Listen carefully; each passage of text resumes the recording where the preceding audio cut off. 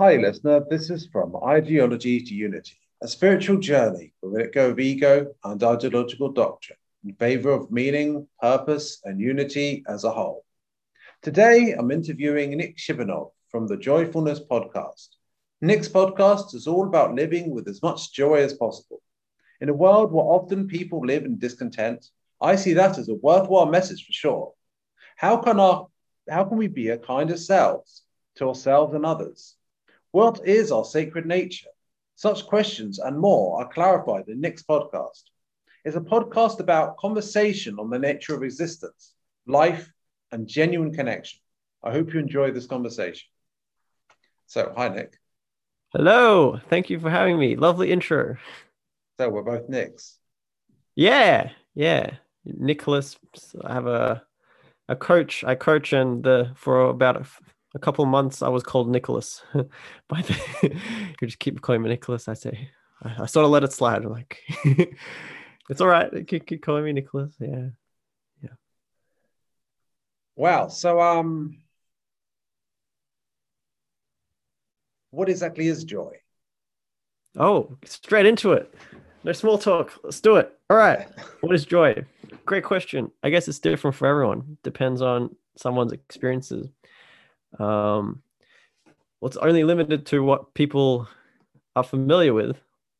I think if I had to tie it into an experience that we're all pretty familiar with, it's like playing with a dog, I would say. Like, you feel really free. Yeah. You're happy. You don't really care if the dog bites you. It doesn't really matter. It's all playful. It's all fun. Light. Yeah. Just It's light. playfulness then. Yeah, playful, free. Yeah, that's probably at the heart of it and feels really I have good. a sense that living in joy is like, in some ways, living like a child again. Oh yeah. Oh yeah. How did Very you much. relearn that then?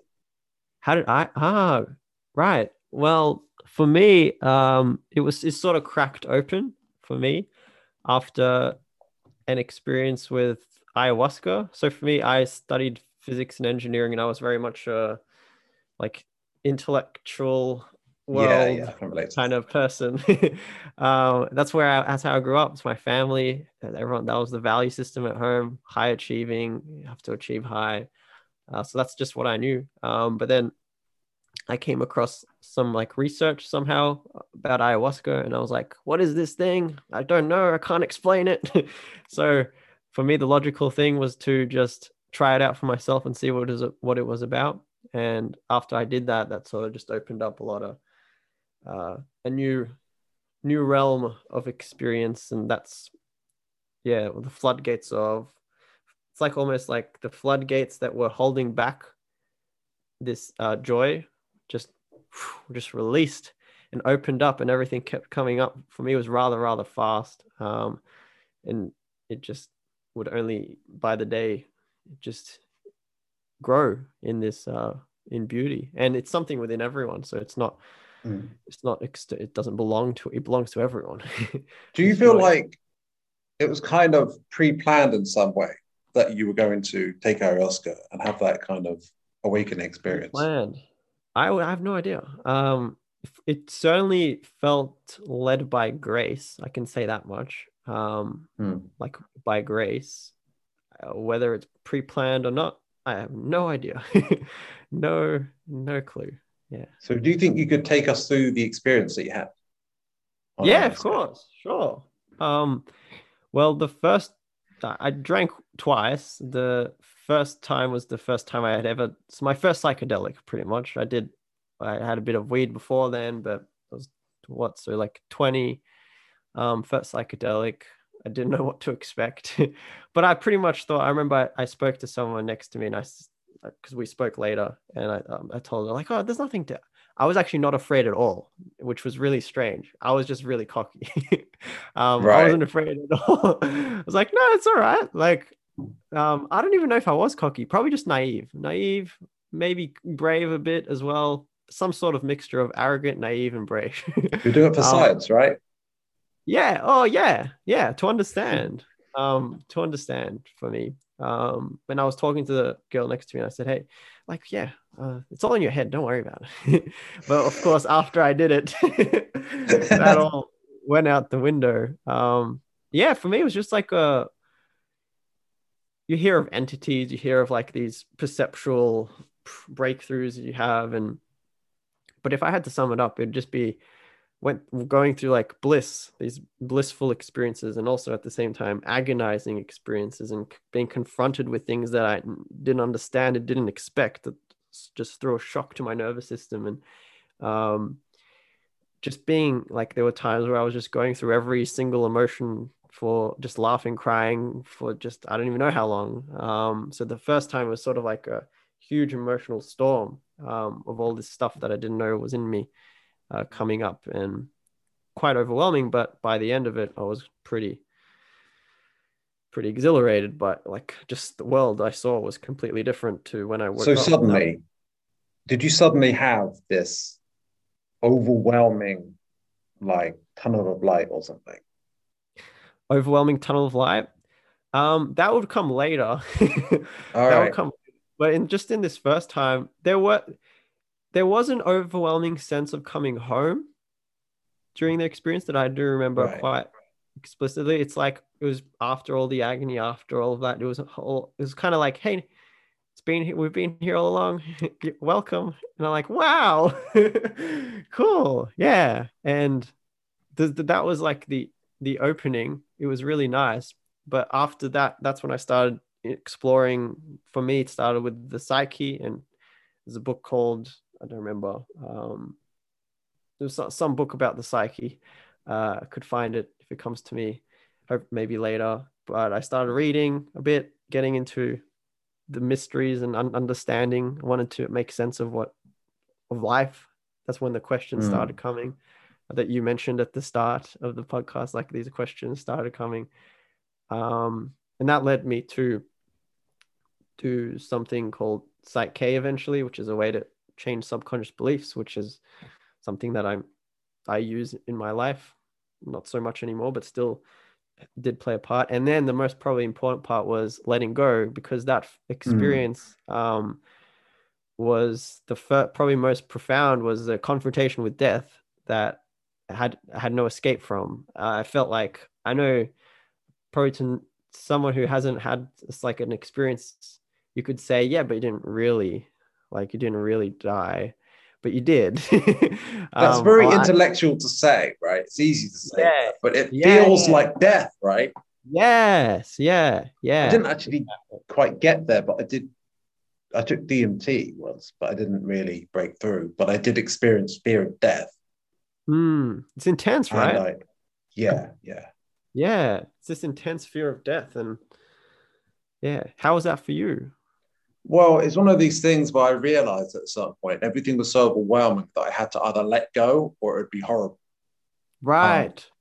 but Mm. when I did, it all got way easier. And then I had a sort of, I did feel like I've been guided in some sense.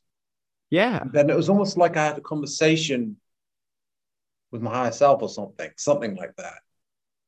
And like I realized I already really knew intellectually about like unity, and we're all like unified and stuff. Right. But I experienced it on another level. It wasn't Yeah. just Right. intellectually.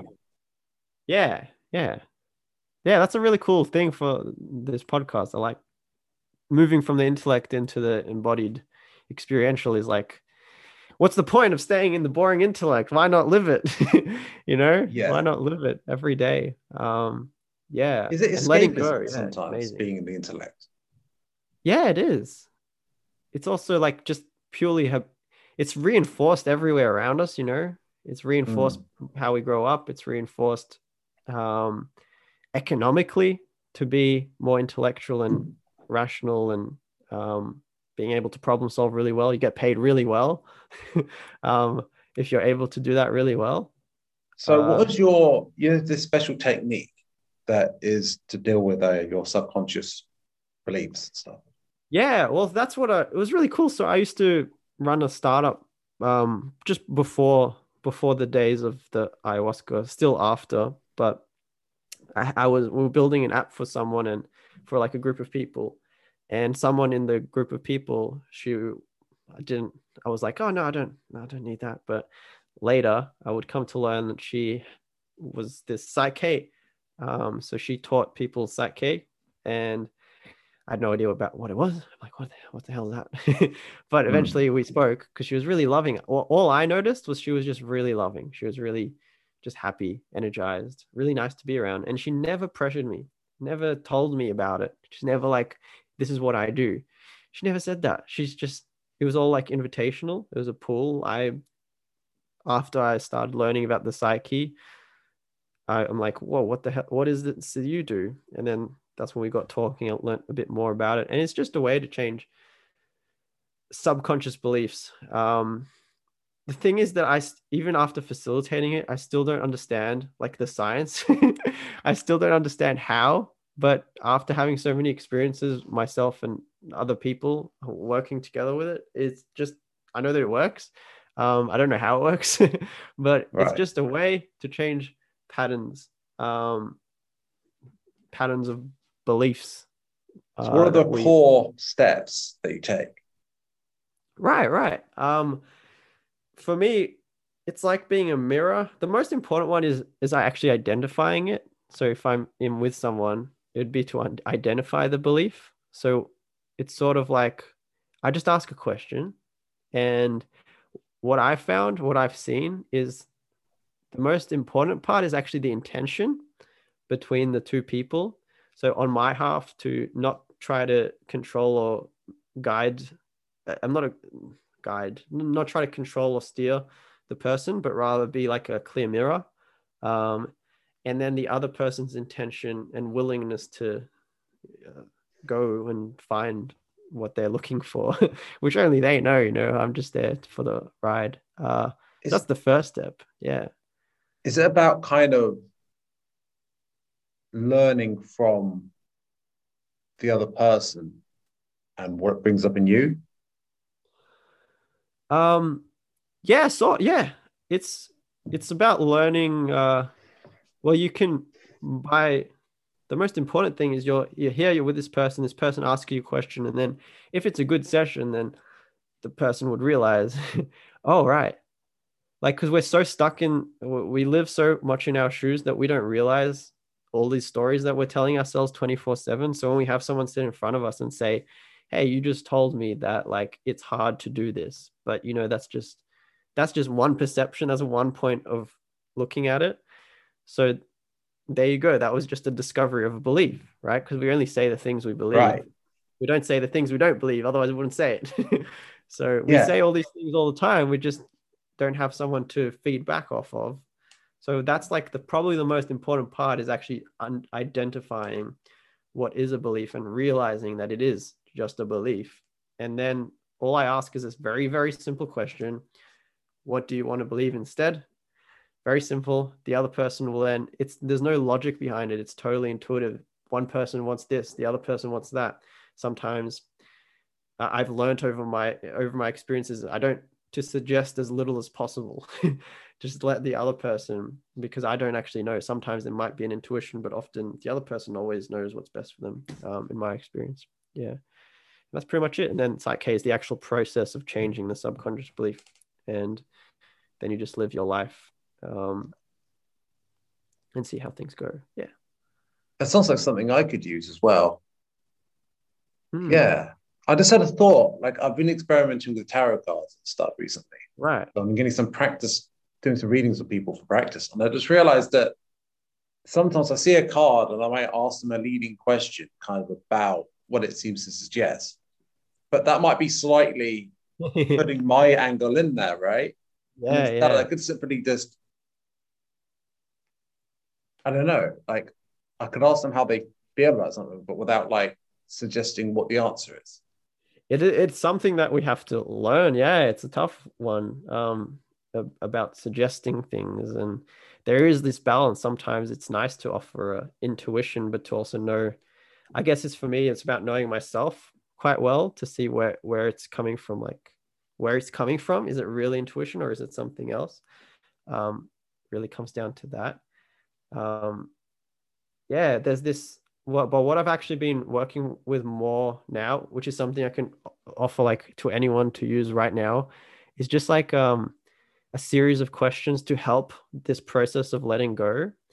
Uh, and it's been tremendously powerful. It's incredible. It's incredible. We can do it live right now if you want. Yeah, let's do it. Yeah. Okay. Okay. So do you have any anything that's particular, like any feelings that have been like most prominent recently, like agitations or something? Um, hmm. I mean, something I've been dealing with, I guess, is fear of being judged. Right. Right. Perfect. Let's work with that. It's so simple, but it just works magical. It just works like magic. Okay, so with this fear, looking at this fear, could you in this moment, so your eyes can be open, eyes can be closed, doesn't really matter. Um, could you just welcome the feeling?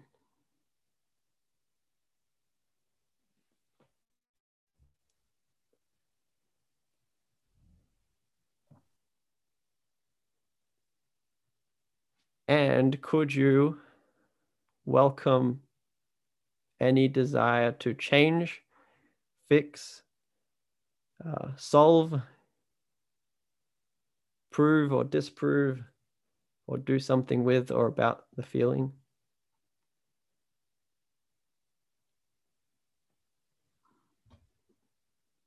Hmm. And could you welcome any sense that it's about you or happening to you?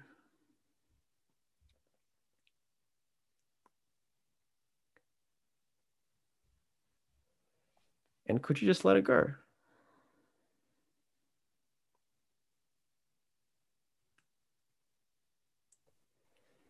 All right. How's that for you? Now, how does it feel now? A little bit lighter. A little bit lighter. What's left?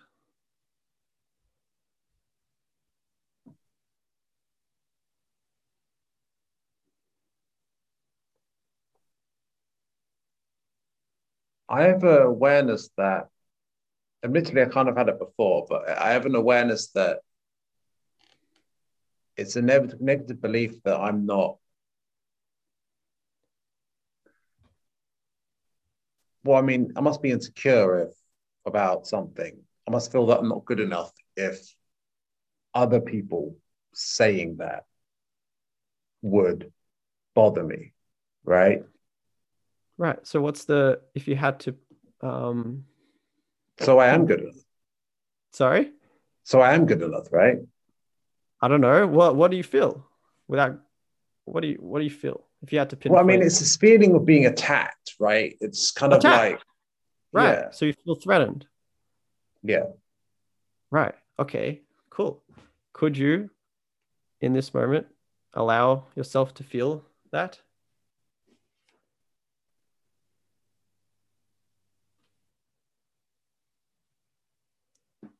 And could you allow any desire to change it or fix it, do something with or about it?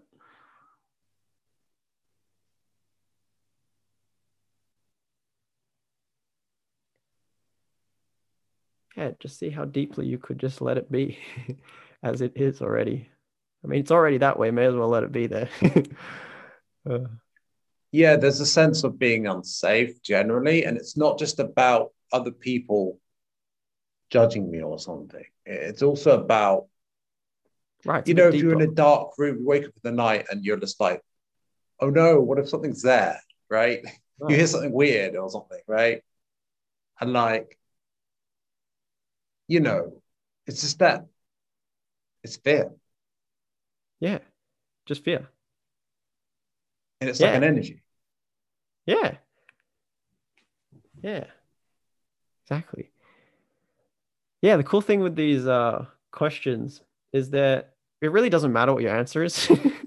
It's It's yeah, it's not about the answer. It's about what happens when you ask the question. And of course, the intention is what matters most. When you, it's like you hear the question, right? And you recognize something. Like I could see you recognize something. Like, hey, hang on. Yeah, I could. Like, it's just so simple that the mind like dismisses it completely. It's like there's no way this would work. There's no way. So it doesn't even try. It doesn't actually try because we hear it all the time. We hear let go, we hear let things be. But we actually don't commit ourselves completely to it. We don't actually let everything be. We're always trying to, because when we're trying to solve stuff, when we're trying to figure it out, it's actually a form of trying to control it, which is not Yeah. trying to let it be. Um, yeah, so that's I So really there's a like that trust approach. involved, Yeah, yeah. trusting your experience as how it's meant to be on some level, Well, and it's that we're that. Well, also yeah, guided. that's actually a really good one. Trusting how it's meant to be. I mean, who's to say how it should be? Who are we to say how Mhm. something should be? Are we God, the universe, life? There's something within us, and it's arising, and we say it shouldn't be that way. But if we saw the whole picture, we wouldn't say that. We would. It just makes sense to us. We'd just be like, there you go. No wonder it's happening. Of course it is. How else? How else would it be? Yeah. That's why I like So that what's approach. that fundamental mechanism, do you think, Letting go. going That's on? letting go. I mean, the mechanism behind that defensiveness or whatever. Defensiveness. Right. Probably evolutionary, I would say. Um, it just seems like that's just if okay, like for example, if you look at a spider and you just put your hand, little finger right next to the spider, it's just gonna crawl away, run away. We think it's Mm. ours, the defensiveness is ours, but if we actually start to be observant and look around us, it's in all of life. All of life shares this like protective, very simple protective mechanism.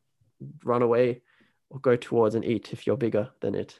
And yeah, I think we just tend to forget that we're not, my name's Nick.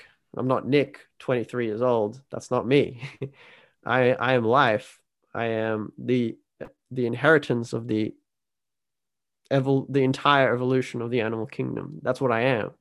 And so if I just relegate myself to this tiny little speck, it's gonna be very difficult to understand what's going on or live in peace. You mentioned something interesting where you're suggesting that you're part of nature as a whole. Yeah. Oh, I am life. I am Hmm. nature. You are nature. We are nature. We are life. There's no separation. It's the separation we make is entirely arbitrary. We just say this is nature, this is me, but it's all one thing. There's no, yeah. So acceptance seems to be a fundamental part of your that process. Why is acceptance so important? What? Right. Why is it so important? I mean, I guess you can just trial it yourself and see. In my experience, when we start with acceptance, we're unifying with how things are and Right. riding along with it. Whereas when we're trying to fight it, if we're not accepting it, it means that we're trying to have things go a way that they aren't going. And so we create this tension within ourselves that we think is coming from the thing that we're not accepting, but actually it's coming from our very refusal to go along with it, which if we just let Right. go, bam, it suddenly dissolves and there's no tension. Because Um, I was thinking that acceptance allows you to get to a unitive sort of experience. That you described it as unitive. And Acceptance. that's actually really Yeah. interesting. All The right. idea Yeah. that just by accepting, we're recognizing our oneness. Mm, yeah. We're letting go of the obstacles and resistances within ourselves to experiencing what we really are. It takes so much energy to not experience the truth of what we are, to not experience or live in that unity with life, um, which comes with that joy, which comes with that peace. It takes so much energy. It's incredible. Like it's like this massive it's like walking around with 50-kilogram weights your whole life. But because everyone walks around it and tells you that's how things are, in the language of people that people use, like stress, anxiety, they're part of life. They don't have to be. They don't have to be at all. It's just this inattention that we're so used to carrying that we seem to think for some strange reason that it can't be other than that. But I mean, Right. is that So we really can true? chill basically. Oh man, we can totally chill. We can Yeah. chill. Yeah. Chill is nice. Chill is nice. Yeah. So this leads on to another issue, which is doing versus being. Right. So how do we engage with the world and or just be without without actively controlling it? How do we just flow and act or not? Yeah. Yeah. Yeah. How do we actually, because you might need to do your taxes or there's stuff Yeah. that Yeah. to get done, Yeah. but at the Yeah. same time we don't want to be trying to controlling everything. So how do we do that? Right, right. I think this bogs down to this a very it's an illusion, probably the primary illusion of the ego, which is that there is this central control unit called I that controls everything and does everything. That's fundamentally the where this question comes from. It's like, if there's no I, if there's no, how will everything get done? But actually, the thing is, life is spontaneous and emergent in nature. It's evolutionary in nature. Things just happen. And we then come in. There's this projection that comes in on top of it and says, this is what happened. This is who did it. This is what's going on. But that's all conceptual. It's all in our heads, basically. Yeah. So when, in my experience, through letting go, the more I let go, the more I see things happen completely freely, freely. So it's like, if there's taxes to be done, then the taxes are done, but there's no one doing it. It just happens. Things just happen. That's what life is, Even thoughts, Right. even the thought that we do control things is something that just happens. It's not like we think of it into Like, existence. It just comes up, Where does it come from? Not us. It just comes up. The ego is just so funny. It's not, I don't see it as a bad thing. I see it as a very good deceptor. It's really good at its job. It's really good at its job. But now, why do we have an ego? Why do we have an ego? I don't know. We seem to have one. There must be a purpose for it being that, right?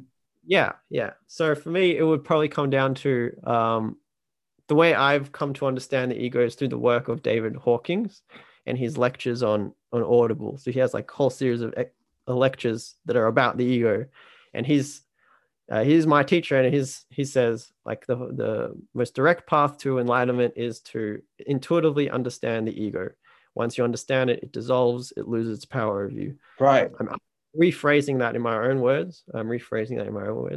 But essentially, as I've come to understand it, as I've come to see it, also experience it, is that within us all, we have this animal nature. It's very primitive.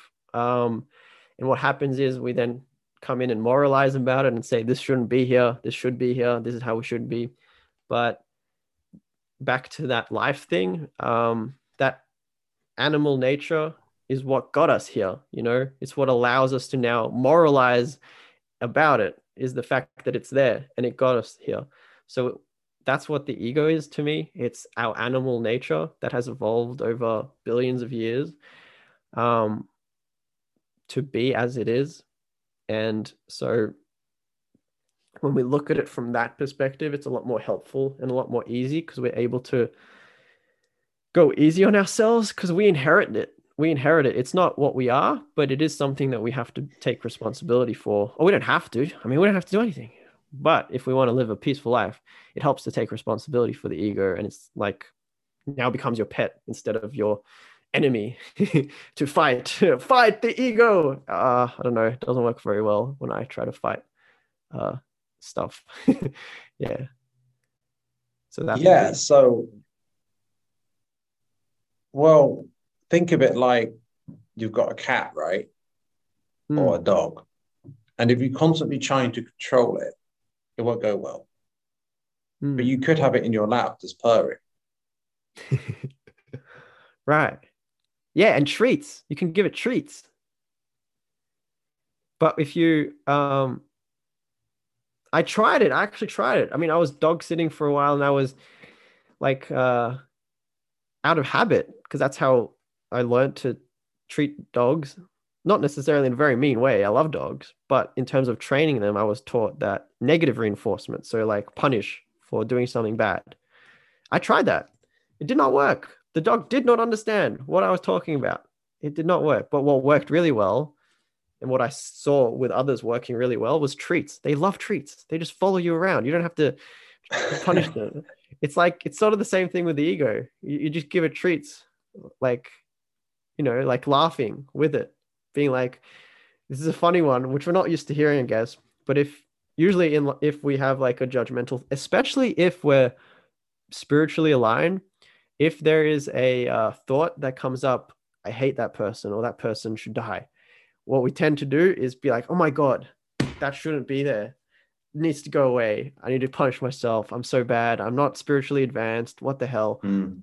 But there's a flip version, which is so much more easy, so much more enjoyable, and you're actually able to have fun now, is to just actually reinforce, or not reinforce, but just laugh with it to be like, yeah, of course, ego wants to kill. Like that, I know you want to kill that person for cutting in front of No, us. I just love that out of context.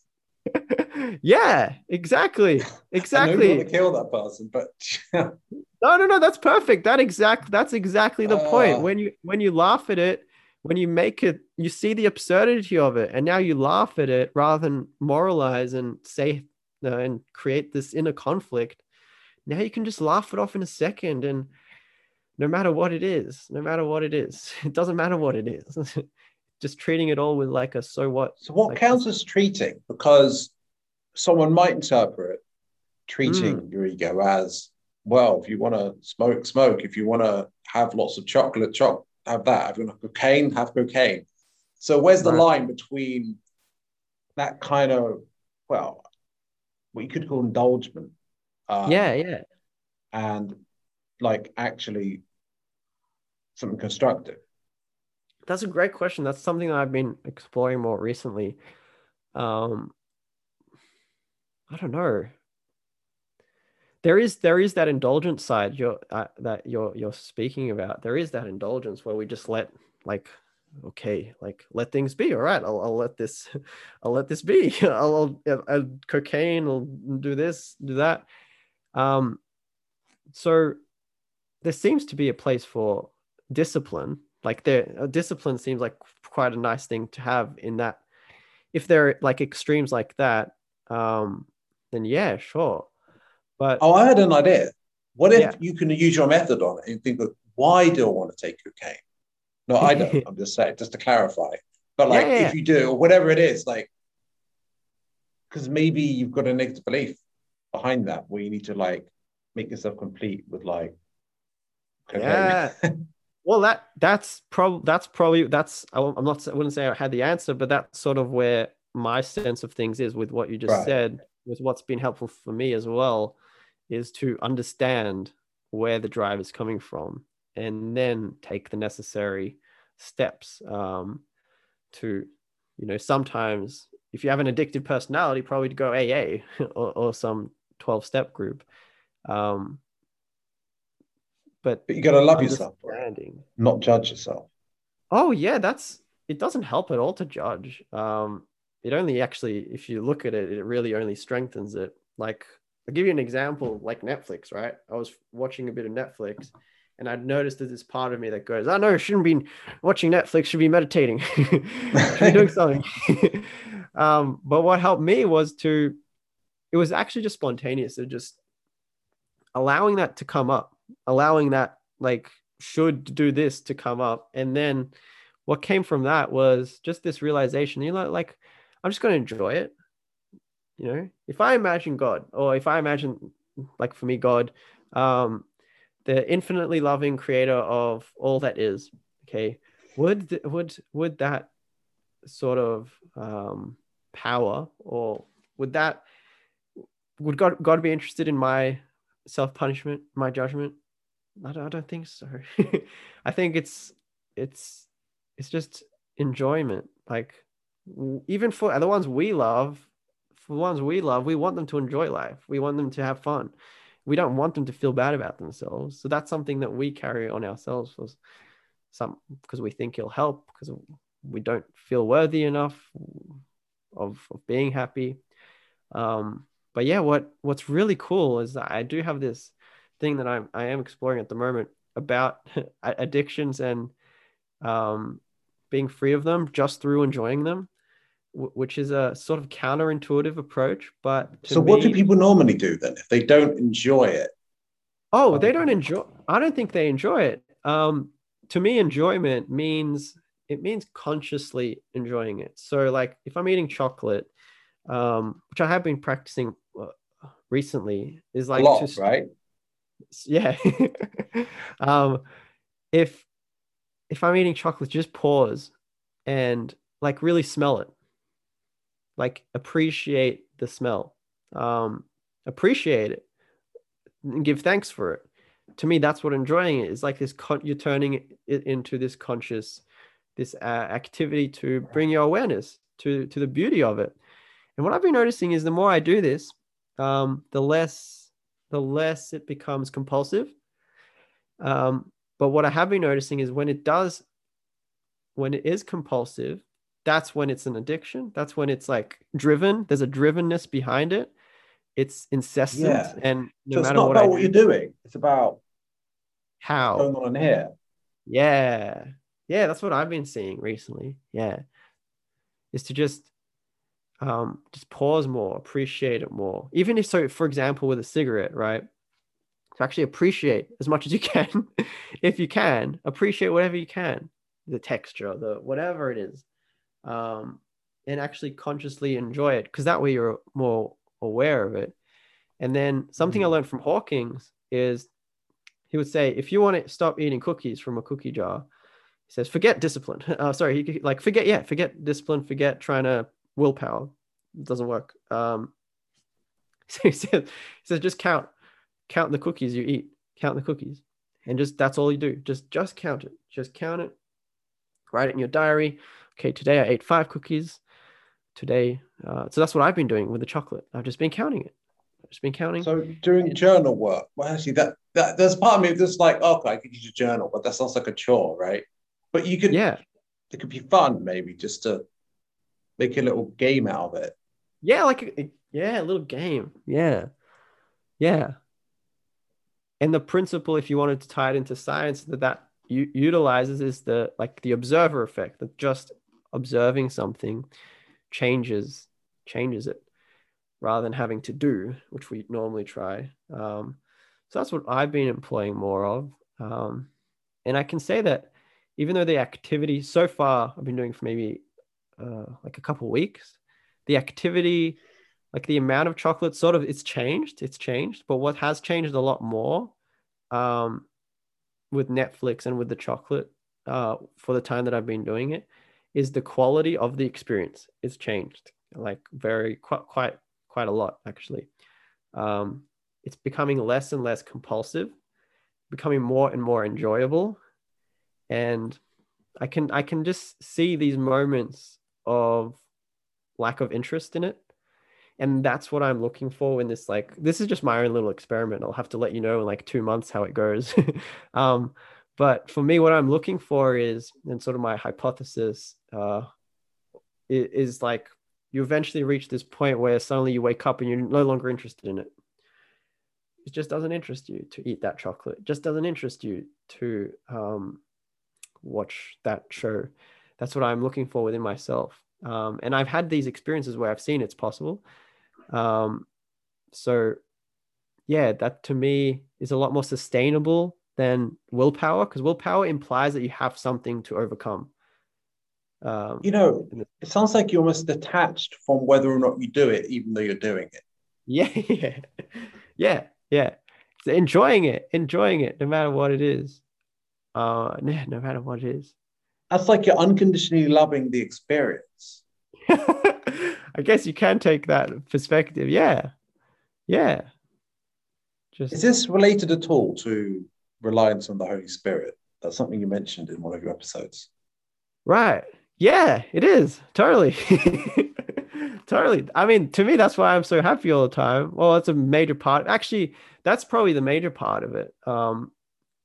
It's completely a blessing, and I'm aware that it's a blessing, and I'm aware that I don't have to do anything, and I'm aware that it's not up to me, and I'm aware that it's not my efforts. It's something beyond that. And I think we struggle a lot when we think everything's on us and we think that we have to overcome this. But in AA, if you look at AA, so alcoholism used to be it used to be something you died from before AA. So this was people these days. I think there's some people that poo-poo AA without quite understanding that before Alcoholics Anonymous and the 12 Steps program, which are applied to more than just alcoholism these days, any addiction, alcoholism was something you died from. It was, if you had it, you die. So this was the first recoverable program, which is amazing. And the first step is admit that you're powerless. That's the first step. I was in a group the other day, and it was the 12 steps applied to emotions, which I was really interested in. So I went to an online meeting, and the first thing people said was, my name's Nick. I'm powerless over my emotions. For me, I said, what wrong, more true for me was, my name's Nick. I am powerless over the arising of my emotions. I really like that one. Wait, isn't that why people drink? Because they're trying to control their emotions. Right. Maybe. I'm not sure. That's potentially, yeah. Yeah. It's a whole subject of its own. Don't even know. It makes sense to me that there's the addiction comes from this inner place of emptiness that tries to Right. to fill it up with whatever it can, numb the mind however it can. That seems In to me spirituality, isn't there this idea that we are emptiness? It's like a Buddhist principle, I think. yeah, that's a good point. So why do you want to fill it in? You could just I don't know.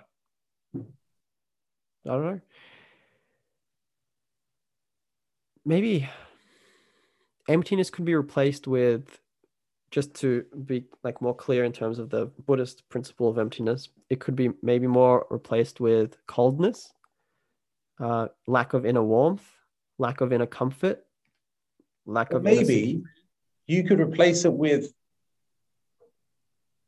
if there's an empty space, then there's loads of space. So for expression. So instead of being a problem, you could change your perspective of that experience into,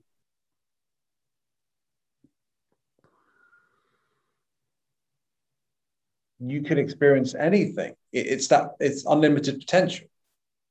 Right. Yeah, it could. You could see how it goes. I think. Moving on slightly, there's Yeah. something you mentioned about dreams. So how do you relate to your Right. dreams? Dreams. Oh, yeah. So the way I use dreams, just sort of popped up intuitively for me mostly, was just realizing that how we experience life is entirely like subjective. And then we categorize what we think is, so for example, we say our waking experience is real. Whatever we experience there is real. Whatever we experience in dreams is unreal. The way I like to play around with dreams, it's all just playing around for me, is to see what feelings it brings up within me. And also just be aware and just question if there's any significance to the dream. There's something for me to learn. And something that I tried recently was something that worked pretty well was active imagination. Something that Jung, like a Jungian thingy, majiggy, that I didn't really know much about, but I read the word and I'm like, oh, cool, that sounds cool. And I just sort of got it. It's just like imagining what the dream means to me. Just imagining, just kind of letting my mind go wild, be like, hey, if I had no limitations, what would this dream mean to me? That's sort of a cool way to trick the mind into actually playing around with it and not being limited by all these constraints we give. Sometimes there's cool meaning in the dream that I can learn from a lot. A lot of the time, I like the feelings, to become aware of whatever feelings I'm holding within myself, because the feeling is coming from within me, whether it's a dream, whether it's a waking state, the feeling could only be experienced if it's coming from within me. So either way, I can always use dreams as a tool for mindfulness, basically, awareness of myself, emotionally. Yeah. So can we use active imagination on anything? Oh yeah, we can. I think we can. I did use it recently as well. Um, I see like someone every 2 weeks who helps me like inquire deeper, which I really like. And today or yesterday, when we had our session, she's like, something came up and she asked me, "Hey, Nick, so she just asked me, she's like, do you have any images that come up for this?" I described to her this feeling, what was coming up for me, and I said, "Do I have any images?" And I said, "Yeah, there was." And I told her about I sort of recognized what she was saying and what she was asking. And I'm like, that's a cool idea. Let's go along with it. So we just sort of played with it. And I was able to use that, imagination with the intention of unraveling or letting go or becoming aware. So for me, there was this image that came up just in mind. This is how I see it, at least. When she asked that question, what came up was suddenly just this blue, like a blue. Blue came up. Why blue? Why not green? Why not red? Why not something else? And what also came up was some images of trees and some like a little boy in a playground. And I think usually what my mind does and what our mind tends to do is it rationalizes really, really quickly. It says, this is just imagination. It sets it aside. But in that space where our intention was to understand, our intention was to go deeper within and play around with it and just experiment with it, just have fun with it. I was like, it's almost like you have to give yourself permission to allow yourself to use imagination in this way. And then that helped me immensely, actually. It helped me immensely so she asked me, and she just asked me this thread of questions that led me to basically see a little boy within me that was just very cold and didn't feel loved at all and was very, very sad and non-responsive to anyone. And to me, that was like a representation of this inner apathy that I had discovered within me. Holy shit. I relate to that right? so much. That's how I felt. Oh, cool. Yeah. And then so she asked me a question when I saw that. She asked me like, well, she first asked, she's like, could you say hello to this boy? I said, okay. I'm like, hey, my name's Nick. And I was like, so what did he say? I said, well, I introduced myself, but the little boy didn't answer. He didn't say anything. He was just kept looking down. So I asked her, she's just like, okay, well, could you like maybe ask this little boy what's going, and this was all just in my imagination, right? But I was feeling it and I was aware of it. And I think that's what's important. Rather than relegating, this is imagination, this is real. If we feel it, if we see it, then it's real to us, right? It's real to us. So she asked me a question. She's like, okay, could you ask this boy what's going on? And I'm like, okay. So no expectations. I just ask. I'm like, okay, I'll just ask. Hey, what's going on? Like, what's up? What's going on with you? Like, are you right? And he's like, I'm no one loves me. It's just basically, this little boy just said, no one loves me, in a very cold way. And then I told her that. I said, that's what he says. And then she says, okay, well, what's your like natural response? So what's your natural response? And I just told her, I'm like, just hug the boy.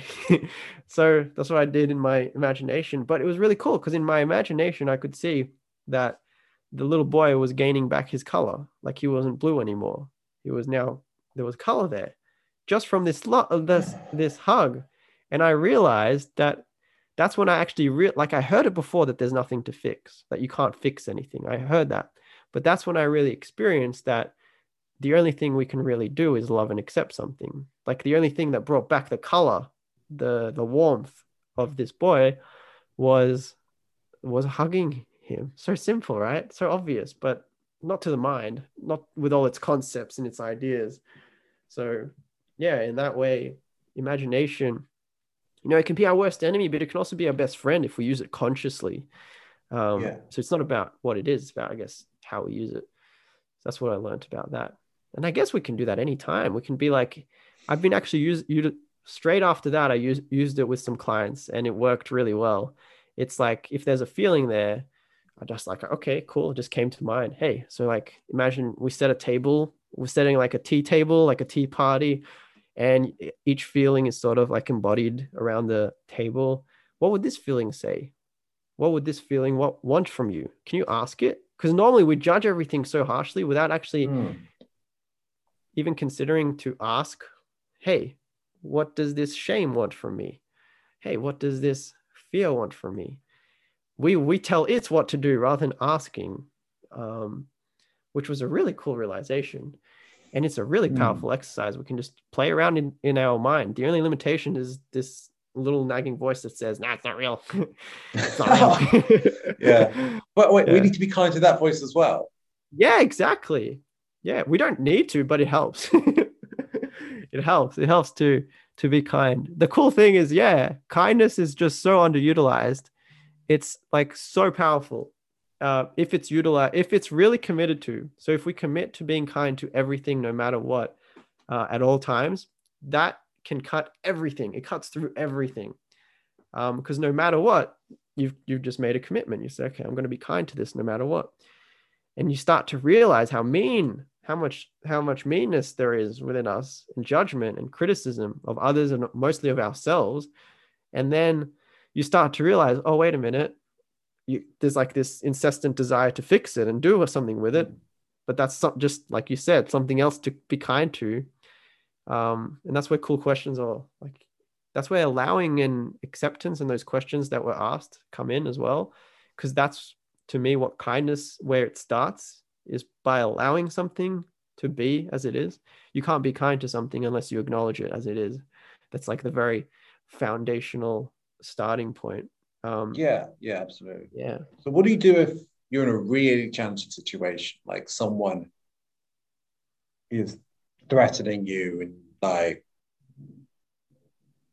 yeah, you just feel really like these things happen in life sometimes, right? Yeah. Well, I don't know. Depends what you want.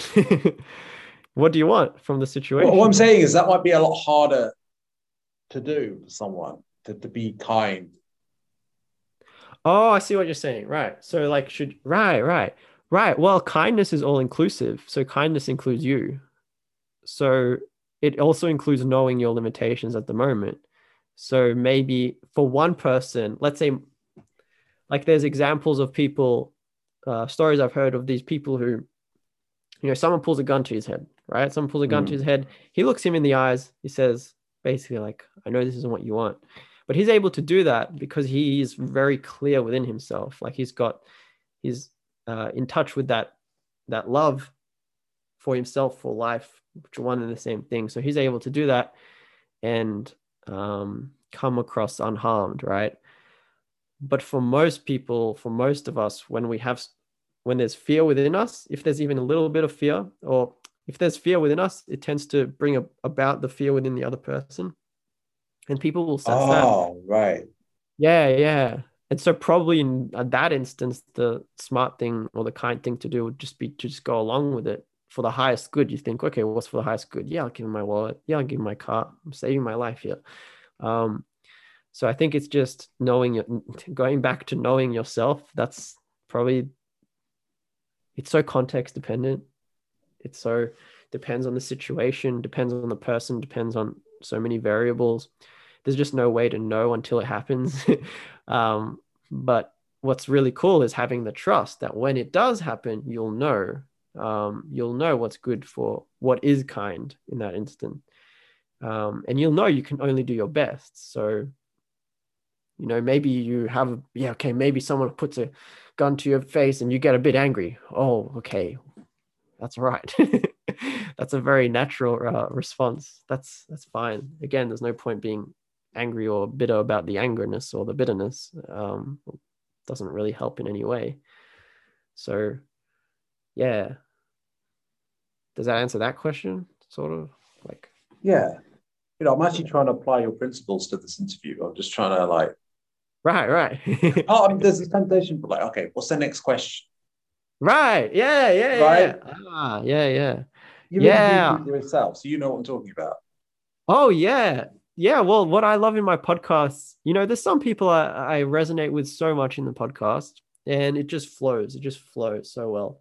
And I've been learning more to align more with those people and have more of those people on, decline the other ones that don't.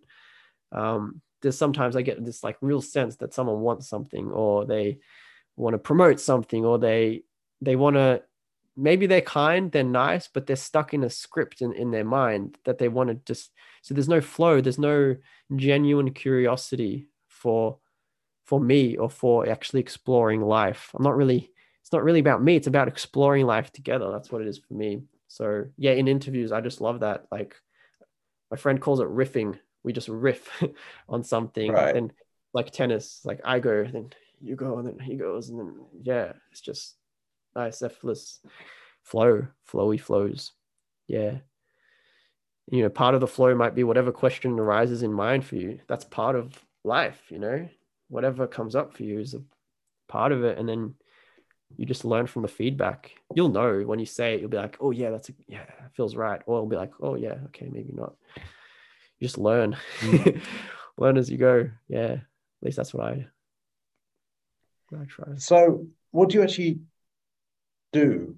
Like your work, so to speak. Right. Yeah. Well, what do I do? I do many different things. For me, the primary avenue right now is just YouTube, podcasts, writing, and one-on-one work with people. That's the main thing that What do you I write?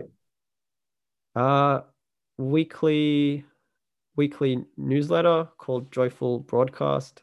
I write for some other things as well, but that's the main one. Just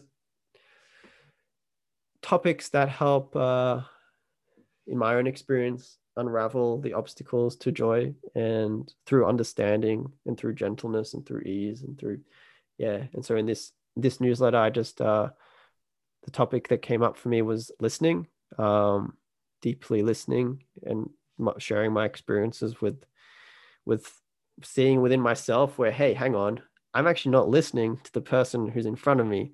I'm trying to fit them into a box. I'm trying to I'm trying to verify my own perception. I'm not actually interested in expanding. I'm interested in contracting, keeping that person, putting him into a box. So I learned that. I'm like, wow, every moment we listen to someone, we have this incredible opportunity to expand our perspectives. And I'm aware of that even speaking with you. Like, everything you say, I can deeply listen to it. And that intention like catalyzes this new perspective, this new perception. Or I can do the boring thing and try to be like, oh yeah, that agrees with what I know, or that doesn't agree. Like, who cares about that? It's Yeah. about perspective expansion, not about right or wrong. I don't really vibe that language. Like, you are right, you are wrong. Like, who cares? Let's have good vibes, right? It's like kids on the playground, like you want to have fun. If there's some kid that's just like, God, no, we're gonna do it this way, right? And it's just kind of like, but why? I Yeah, mean, yeah, why not try new things? yeah. Play. I think play is the something that I have to, in terms of joy, recently relearn. Having that playful curiosity again that we all have as kids. But I think what I've seen, at least in me, definitely because I was a very sensitive kid, so that curiosity was almost like it's like pounded out of, just pounded. And to me, it's like I can see it as this like need to justify ourselves as kids. It's like we're pretty much told to explain ourselves. We're told how we should Right. be. We're told to explain ourselves. We're not actually, we're not engaged in this like relationship with our parents, with the adults, of co-discovery. We're more told, like it's sort of authoritative structure, which is all right if it's a strong authority, but most people are not emotionally mature. Most parents are not, so we get bombarded, and that inner curiosity, that inner playfulness that we're not natural for all of us as kids. It's like it just shrivels up, like It's that like, stop image doing of, that. What are you doing that? Don't do that. Yeah, exactly. Control this like need to control and just Yeah. contain this curiosity. Here's a I've had question. to learn to unleash it again. Yeah, What is maturity? Because we grow up with this idea of what maturity is, but what is right, maturity really? right. Well, to me, it's maturity. It's like continuously expanding your perspective, is what I would say, or your perception to be more and more uh, all encompassing. And with that comes naturally this emotional, like for me, number one of emotional of maturity is understanding that what you feel is your own feelings coming up. No one can make you feel anything. So that's something that's not really understood by most of us, is that Yeah. we project for all our feelings, for how we feel. So I think maturity starts with that. It's acceptance, it's compassion, being able to empathize with people, understand, see their perspective, flexibility, caringness, like all these things come naturally with this expanded perspective. Yeah. And yeah, I guess that's, well, what is it to you? What's maturity to you? I guess what you said, I mean, that resonated. So Oh, perfect. Yeah. I don't know what else to say. Like, seems to be not having like some sort of defensive justification Mm. or judgment or criticism and just being like, well, it can be constructive actually, criticism, but like it just is without the, yeah, but this, but that, you know. Yeah, yeah, I see.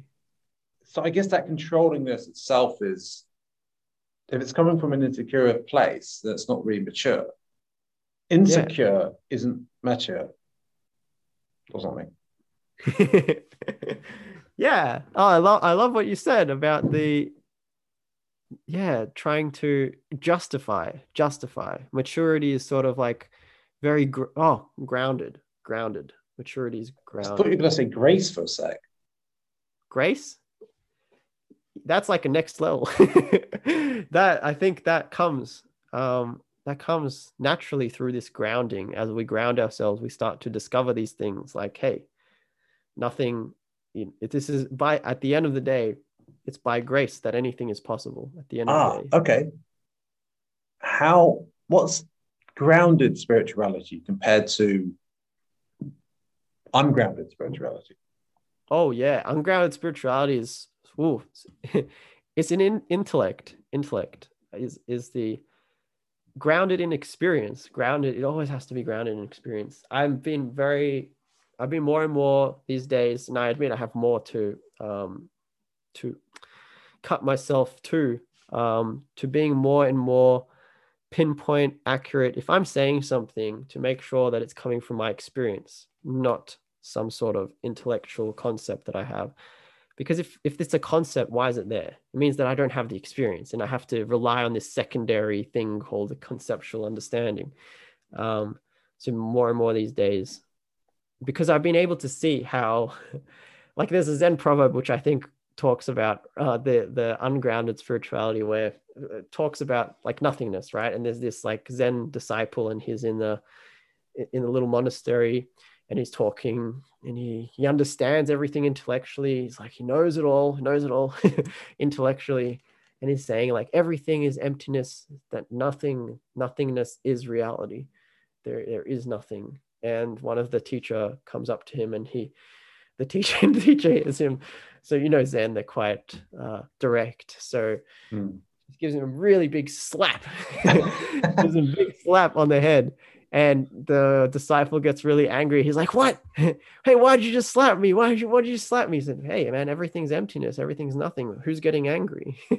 So that to me is the like an example of ungrounded, and the dangers. Well, let's call them, yeah, the potential, the slippery slope of getting stuck in the intellect, where you that's Yeah. how That's how you get tricked into all sorts of strange things. And yeah, that's to me what is what can only be cut through by a very, very like sharp honesty.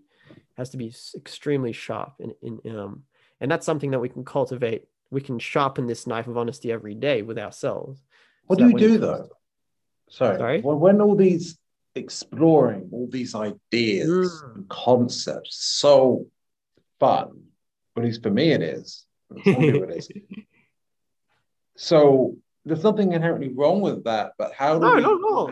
how do we explore these ideas without getting caught up in them and too much in our head?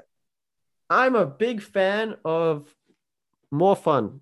More fun, please. More enjoyment, please. It's not that these things are not fun. It's just that there's something way more fun. It's like these things are really fun. It's really fun to explore, really fun to come to grasp things. But what's way more fun is to actually experience them. What's way more fun is when you experience it, you require zero understand, like conceptual. You don't require zero thought. It's just there. It's clear. You don't need to hear about God. God's there. That's divinity is shining forth right in front of you. That's way more fun than a conceptual understanding. Right. So So more the fun, question more fun. is, I guess, we come up with these ideas, or ideas come to us, or we discover these ideas, and we're like, wow, that's really cool. And then what if you Yeah, combine it it's with really this and cool. stuff like that? And then you could be like, what if I do it? I don't just, because then it's like, okay, it's great to have that idea. The best thing about that idea is it enables you to then do it, Hmm. right? Right. There's the opportunity, and you might miss the opportunity for to attach to the ideas. Right. Yeah. It's like you said, like there's nothing wrong with it. Enjoying it, actually enjoying it. For me, it's like enjoying the moment. Like sometimes very cool. There's Ah, insights. sorry, like with the cigarettes and the Yeah. chocolate. You can Yeah. do that with the concepts. Right. Cool. There you go. Oh yeah, love them. Love the concepts. Let them be there. Just watch them. Because that's at the heart of the taking note of how many cookies there are. It's just observing um, consciously. Right. So like observing the concepts, like, hey, there's a concept that's coming up. That's all. Yeah, I mean, you don't need to like shut down all those No. Oh, that's ideas. not. Yeah, because that's not very kind. Right. At the same time, you don't want to just be like, you know, well, this idea, that idea's wrong, this idea's right, and da, da, da, da, da, da. And then you're so sucked into the ideas that it can be all kind of like it's almost like if you're stuck in your third eye chakra, but you're not even in your heart at all. Do you know what I Mm. mean? Like, I don't know, with all these rattling thoughts and we're thinking all about it. And you can feel through a sort of dynamic action or engagement when you're not just, otherwise, you're just like coldly analyzing it, Ah, right. potentially. Potentially. Yeah.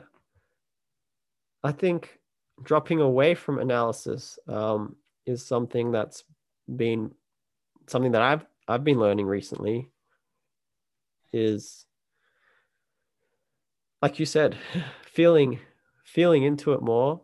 Um, and there's something that my teacher would say. He said, so the only thing that blocks us from this awareness, this presence, are all these feelings that are within us, all these bottled up feelings of the past, or this my own way of putting it. The only thing stopping us from experiencing the presence of grace, divinity, God, the one, whatever word is used for it, is there's all these bottled up feelings within us, all these bottled up. So instead of worrying about all these concepts, like almost a more direct route is to just let go of these feelings and let the How? revelation. Right. To me, that's what letting go is. That little thing that we practiced before, those questions, is just becoming curious with a feeling, looking to start to walk towards it rather than away from it. And yes, that requires courage. So looking to the feeling. And then for me, I ask these questions that help me let go. Like, could I welcome this feeling?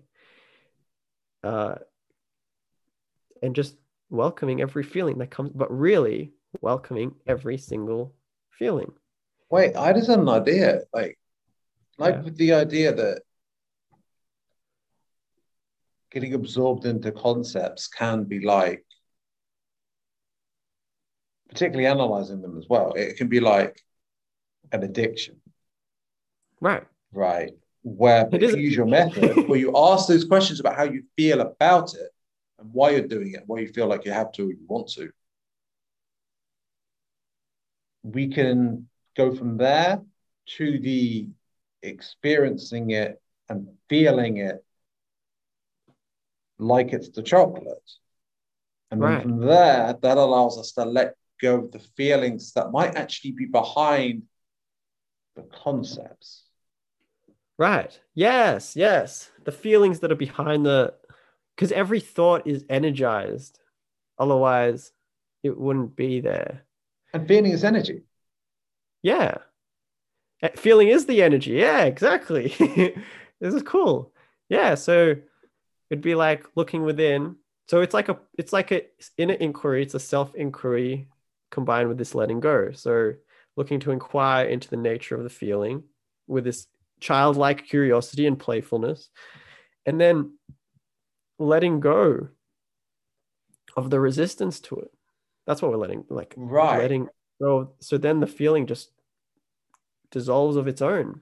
You accept In it. other words, loving the feeling is another way of dissolving it. So actually, and the cool thing is, it's a really cool thing. If we want to change a feeling or if it bothers us, it means that we haven't actually given it all the love and attention that we can, that we can. It's all within us. We can if we wanted to. So that's a cool feedback mechanism that, hey, this agitates me. Oh, hang on. Like that means there's something about it that I haven't come to love and accept. And then that can be its own inquiry, be like, hey, where's that coming from? What motivates the unwillingness to love and accept it? Maybe there's this illusion that I don't deserve it. Maybe, I don't know. It could be You're something. trying to cope and escape from how you feel to Yeah. anything else, potentially. I'm really grateful that you that we ended up having this interview because I've learned from this. I feel like I can apply what you're saying for my own life. Wonderful. That's the most important part, right? Yeah. So I'm probably going to listen to this again just to really get the benefit of it. Because yeah, yeah, I'm grateful for this. I think there's. Thank you. I'm grateful for this opportunity. There's something really cool is that I like your recognition. And the cool thing I love, because these are just words, right? But we're able to recognize something behind the words. And that's the really cool thing that everything, and I'm sure the listeners as well, there's like times where you just recognize something because that's already within everyone. It's already within us. I think we tend to, especially I think in the world, it's so common to want to have someone with all the answers and go to them. And the last thing we sometimes want to hear is, hey, everything's within you. But it is. It is within you. Otherwise, you couldn't recognize it. Like how it all just sounds like gibberish. It's all like gibberish. You can't recognize English unless you already know English. So you already know everything. It's almost like we have to be given permission, or be in a space where our intention is to understand and our intention is to see. But imagine if we like had that intention every single moment of our lives, to use the person in front of us as our teacher. Like what could they teach me about life? Maybe it's something that I don't know, but we don't have to. That's the cool thing. We don't have to know. Right. We can be a student of life instead of a student of authority. Right. Life is our Because then we don't choose, who am I listening to? Instead, it's just like, let's just learn from everything. Yeah, exactly. It's a cool one. And the cool thing is that's when we really start to get curious with life, with people, to be like, hey, why? Like maybe they've like robbed, I don't know, robbed some stores, killed some people, ran over some people, just like using an extreme example. And most people are walking right past them. But because there's this inner curiosity, we just go up to them and be like, hey, like, can you tell me about your life? How do you think that was a good idea? I don't want to judge you. I'm just really curious. Like, please tell me. I want to understand. And then there's this now love and acceptance that they feel like, hey, this person really cares about me and actually wants to understand me. Like how? Yeah, they're not used to that. They're used to someone be like, "Oh, why are you doing this?" But if you actually maybe they don't feel like they've been treated human, and so, yeah. But if you treat them like a human being and someone who's hurting inside, because that's how it is, probably Yeah. not to judge, but you can. So many people, they're acting out these hurt inner child aspects of themselves, right? You can look at it in yourself, but you could also potentially see it in other people. And why would you not love someone who's kind of like, why would you not love a child that's in pain that you could support in some way? Yeah. I think it comes down to I'm part of this mentor group for kids. And I noticed that some of the approaches, some people's approach in that thing is to see the kid as something to fix. Like, hey, like at the end, like they didn't go as planned. Things didn't go as planned as they should have gone. Like, how can I fix this? But that's like, I imagine if that's how someone felt towards me, that's not something that really inspires warmth, affection, and love within me. It's something that makes us feel pressured to be a certain way, which is what we experience most of our life. I think that's the main block to this inner curiosity and love, is this pressure and this desire to fix everyone instead of, which is something I've had to, it takes time, I think, to unlearn, especially from a strong logical background, to unlearn that mindset, that fixer mentality, and to just really deeply realize that actually nothing to fix. The only thing you can do, the best thing you can do when you're sitting with someone is to just your presence. That's it. That's more than enough. That love and acceptance, which at the end of the day, you can only give as much of that as you have owned within yourself. And that's the best way we can help everyone, is just to love and accept ourselves. But the practical way of that, at least for me, is to become curious with ourselves as we are. Like, that's what acceptance is. That's what love is. Love's, if you imagine Mother Teresa sitting in front of you, what would she probably ask? She'd probably ask you, hey, how's your day? But like with deep, deep love and care. Like, she really wants to know, how are you? Yeah. So we can be that to ourselves and to other people. I think that's what it really looked like. Because we hear love and accept ourselves. We hear these all the time. But what does it actually look like? I think to me, that's what I've been understanding. It's like really deeply becoming curious with ourselves and asking, rather than judging and pushing away all these things. Maybe we should just understand them before we do any of that, you know? Yeah, it's a much more fun way to live. Oh, And yeah, I it's think so much more fun. that's a good way to sum up like what we've been talking about, really, isn't it? Yeah. Just a playful, curious, exactly. Fun. We can actually bring fun into our lives by the way we hold it in mind. Fun Is is it a joy, and joy is what your podcast is all about. great segue? Great segue. Yeah, Right. exactly. So I'm going to conveniently wrap this up with Perfect. that. So yeah, I hope you enjoyed. I certainly did. I hope you got something out of this so that perhaps you can have more joy in your life and playfulness in your life. So yeah, I hope you have a great day or evening, and bye for now.